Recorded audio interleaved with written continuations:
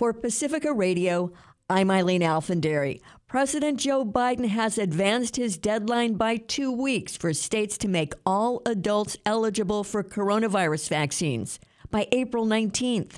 Christopher Martinez reports. President Joe Biden announced another milestone. 150 million Americans have received at least one vaccination shot, well on the way to his goal of 200 million shots in his first 100 days in office. By no later than April 19th, in every part of this country, every adult over the age of 18 or older will be eligible to be vaccinated. Biden says by that date, April 19th, adults will be able to, in his words, get in line, even though actually administering vaccinations will take some time. He says by the end of May, the vast majority of Americans will have gotten at least one shot, and he's looking ahead to a time when we have more vaccines than the nation needs. My hope is, before the summer's over, I'm talking to you all about how we have even access to more vaccines than we need, and we're helping other poor countries. Biden says despite the good news, now is not the time to get complacent and let up on precautions against the pandemic. He says it's still a life and death race between vaccinations and the new virus variants. I'm Christopher Martinez.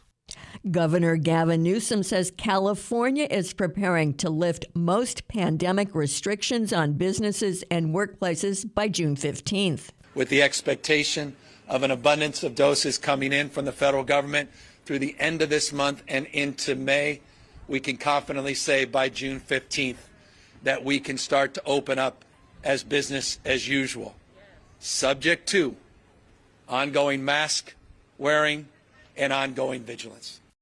Most capacity limits for businesses and recreational activities will be lifted, although large indoor events such as conventions will be allowed only with testing or vaccination verification requirements. Brazilian COVID-19 deaths have surpassed 4,000 in a 24-hour period for the first time ever.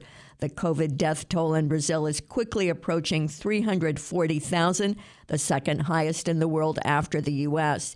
India has reported a record daily surge in new coronavirus cases for the second time in 4 days, more than 115,000 cases.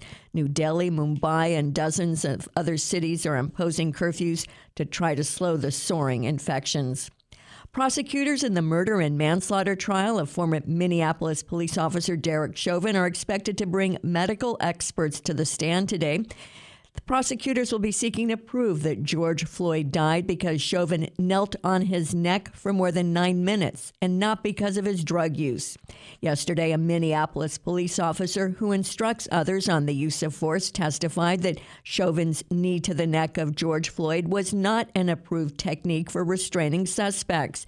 In separate testimony, the police official in charge of training officers on handling crises said Chauvin received extensive training in how to recognize someone in crisis and calm them down. The New York Times reports that Florida Republican Matt Gaetz asked the White House for a blanket pardon for himself and unidentified allies for any crimes he may have committed. The request reportedly came in the final weeks of the Trump presidency. It's not clear that Gaetz was aware at the time that the Justice Department was investigating reports that he had sexually trafficked and had sex with a 17-year-old underage girl. The Times reports that Gaetz did not tell White House aides he was under investigation. The report says aides told Trump of the Gaetz pardon request. It's not clear whether Gaetz ever discussed it directly with Trump. Gaetz has been a vocal supporter of the former president. Arkansas Republican lawmakers have made the state the first to ban gender-confirming treatments and surgery for transgender youth. They quickly overrode Republican Governor Asa Hutchinson's veto of the bill. The measure prohibits doctors from providing hormone treatment, puberty blockers, or surgery to anyone under 18 years old, or from referring them to other providers for the treatment. Opponents have vowed to sue to block the measure before it takes effect this summer. The ban is opposed by medical and child welfare groups, including the American Academy of Pediatrics. California could become the second state after Oregon to decriminalize the possession and personal use of certain psychedelics. San Francisco State Senator Scott Wiener's legislation passed its first committee on a vote of 4-1. The legislation would also expunge any criminal records for people convicted of possession or personal use of the substances. I'm Eileen Alfandary for Pacifica Radio.